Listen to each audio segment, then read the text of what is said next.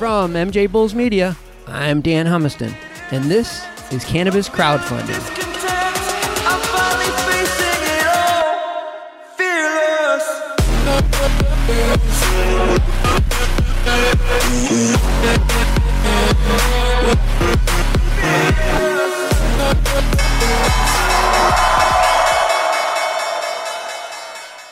Today on Cannabis Crowdfunding, we're joined by Mark Rastelli from CanTrade. Mark, welcome to the show.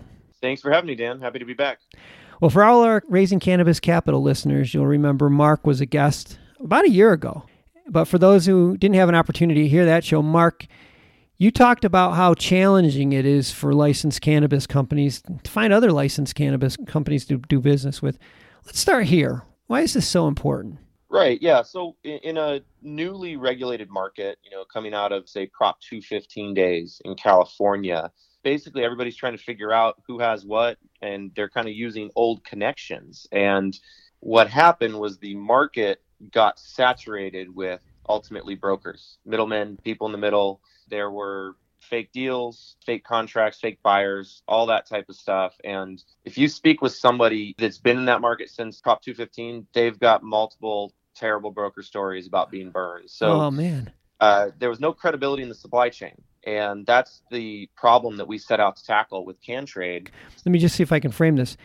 Say, I'm going to buy some stuff from you. I send my money, and it turns out you're not even legit. You're a vapor. So the money's gone.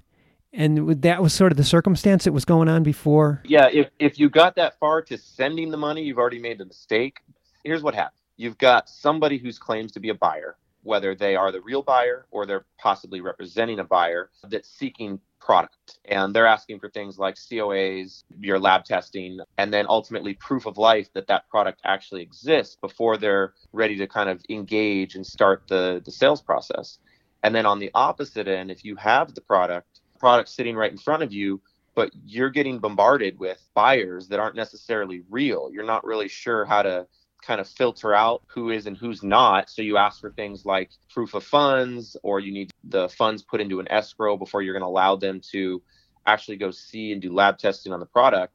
That's what was going on. Basically, there was fake deals all around. And one of the funny things you always hear is when things like proof of funds or COAs get shopped around so much that if you sent them out, they actually at some point can make it back to you. And there's a lot of cases where that happens, where let's say I'm looking to buy 100 liters of distillate and I have the money in my account. I send out my proof of funds, and then somebody, whoever that's sent to, is now shopping that around to try to find that 100 liters of distillate.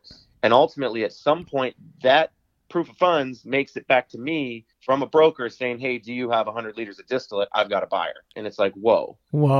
I can't say that's happened to me, but we've seen COAs, proof of funds. We've seen them shopped around. We've gotten reports from multiple people that this or that was fake. Because those are the types of things that we look into to make sure we verify the businesses that enter our ecosystem. Well, let's talk about CanTrade now and how you're helping people avoid those types of circumstances. It starts pretty simple. Every business that we engage with or that we allow into CanTrade, our marketplace ecosystem, they have to provide a certain level of information. In most cases, it's EIN, sales permits, state ID, state license. And then that information has to match up with what we've already got in our database for that business. And then if all is good, that's really step one. Step two, we have to be in contact with them. We'll basically verify the business through agents and contacts as well. Once they're approved, they gain access. Once they're in the ecosystem, you know that every business that's gotten in has jumped through the same hoops that you've jumped through. And now you can buy, sell, trade with confidence and know that CanTrade is there to assist either party, buyer or seller, and ready to step in if there's any problems or disputes, things along those lines. So really adding that credibility back into the supply chain and knowing that you're talking with real buyers, real suppliers. I just can't imagine that there's a system that was not like that prior to your involvement. It's crazy. It's just they call it the Wild West for a reason. That's true. So in this model, how's CanTrade compensated in this process? To make sure we can verify and provide these resources to our businesses, there is a subscription model. So ultimately, to get verified as a supplier, the businesses have to provide that information. They also have to provide resources and the funds in the manner of a subscription to us so that we can apply an agent to their account.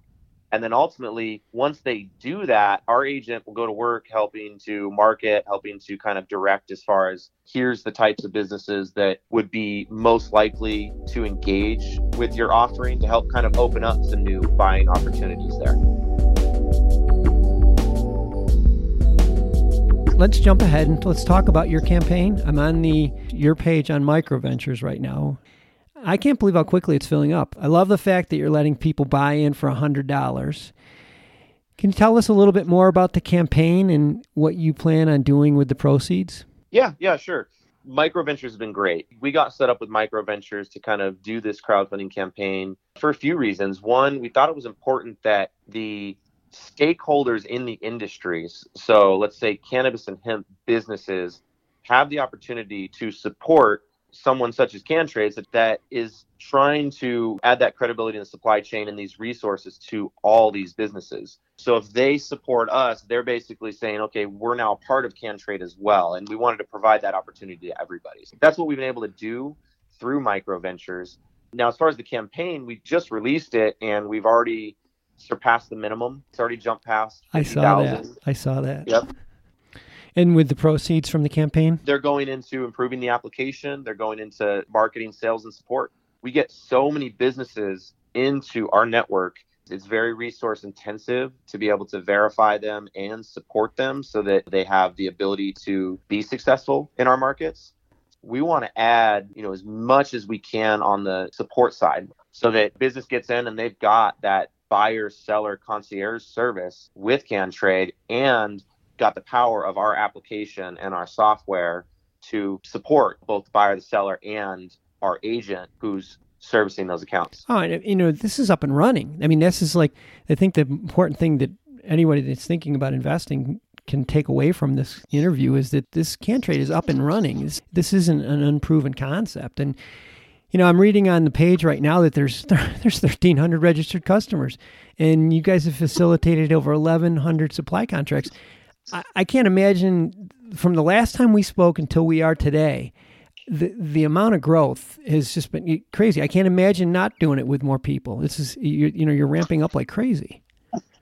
Yeah, we're doing exactly that. And when we last spoke, our application only serviced the California cannabis market at the time.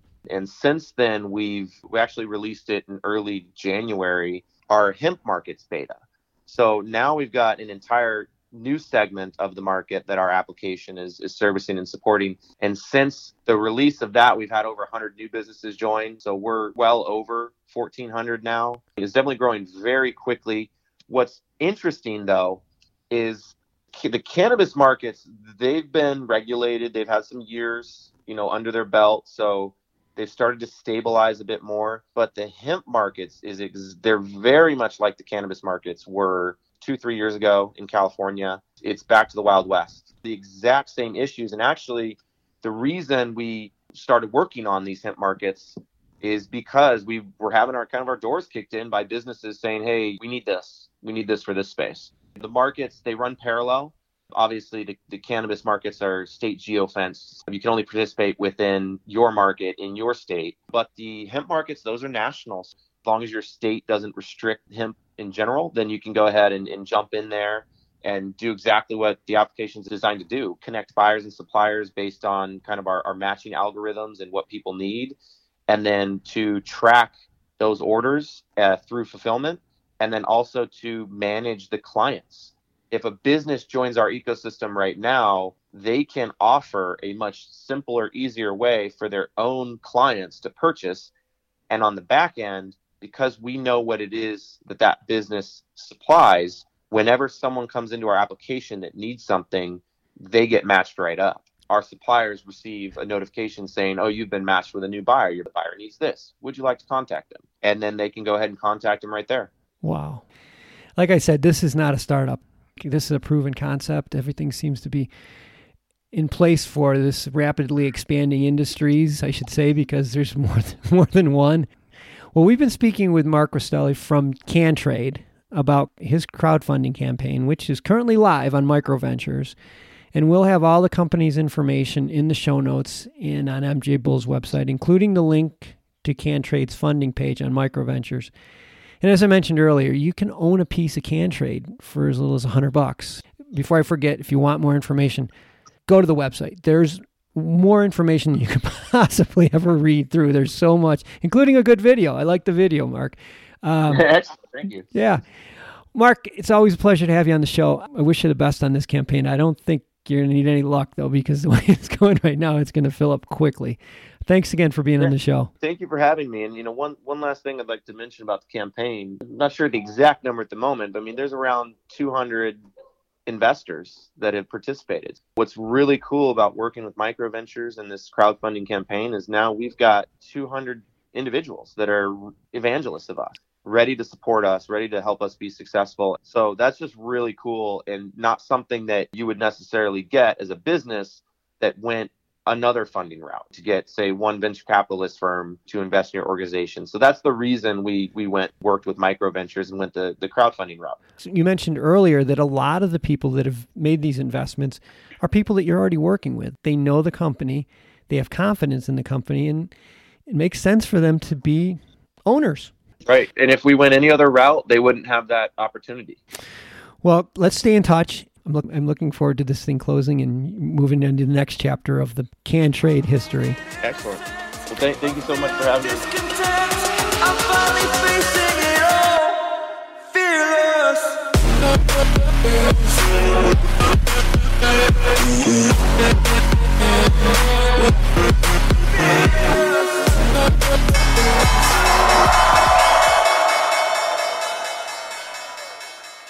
Thanks for listening to today's show. To check out more great cannabis podcasts, go to podconnects.com. Here's a preview of one of our other shows. I'm Larry Mishkin, and I'd like to invite you to join Rob Hunt and me on our weekly podcast, The Deadhead Cannabis Show. Each week, we explore the latest cannabis and jam band news and reminisce with other Deadheads and jam band lovers about the great musical acts that we've seen and heard. Check out a new episode every Monday.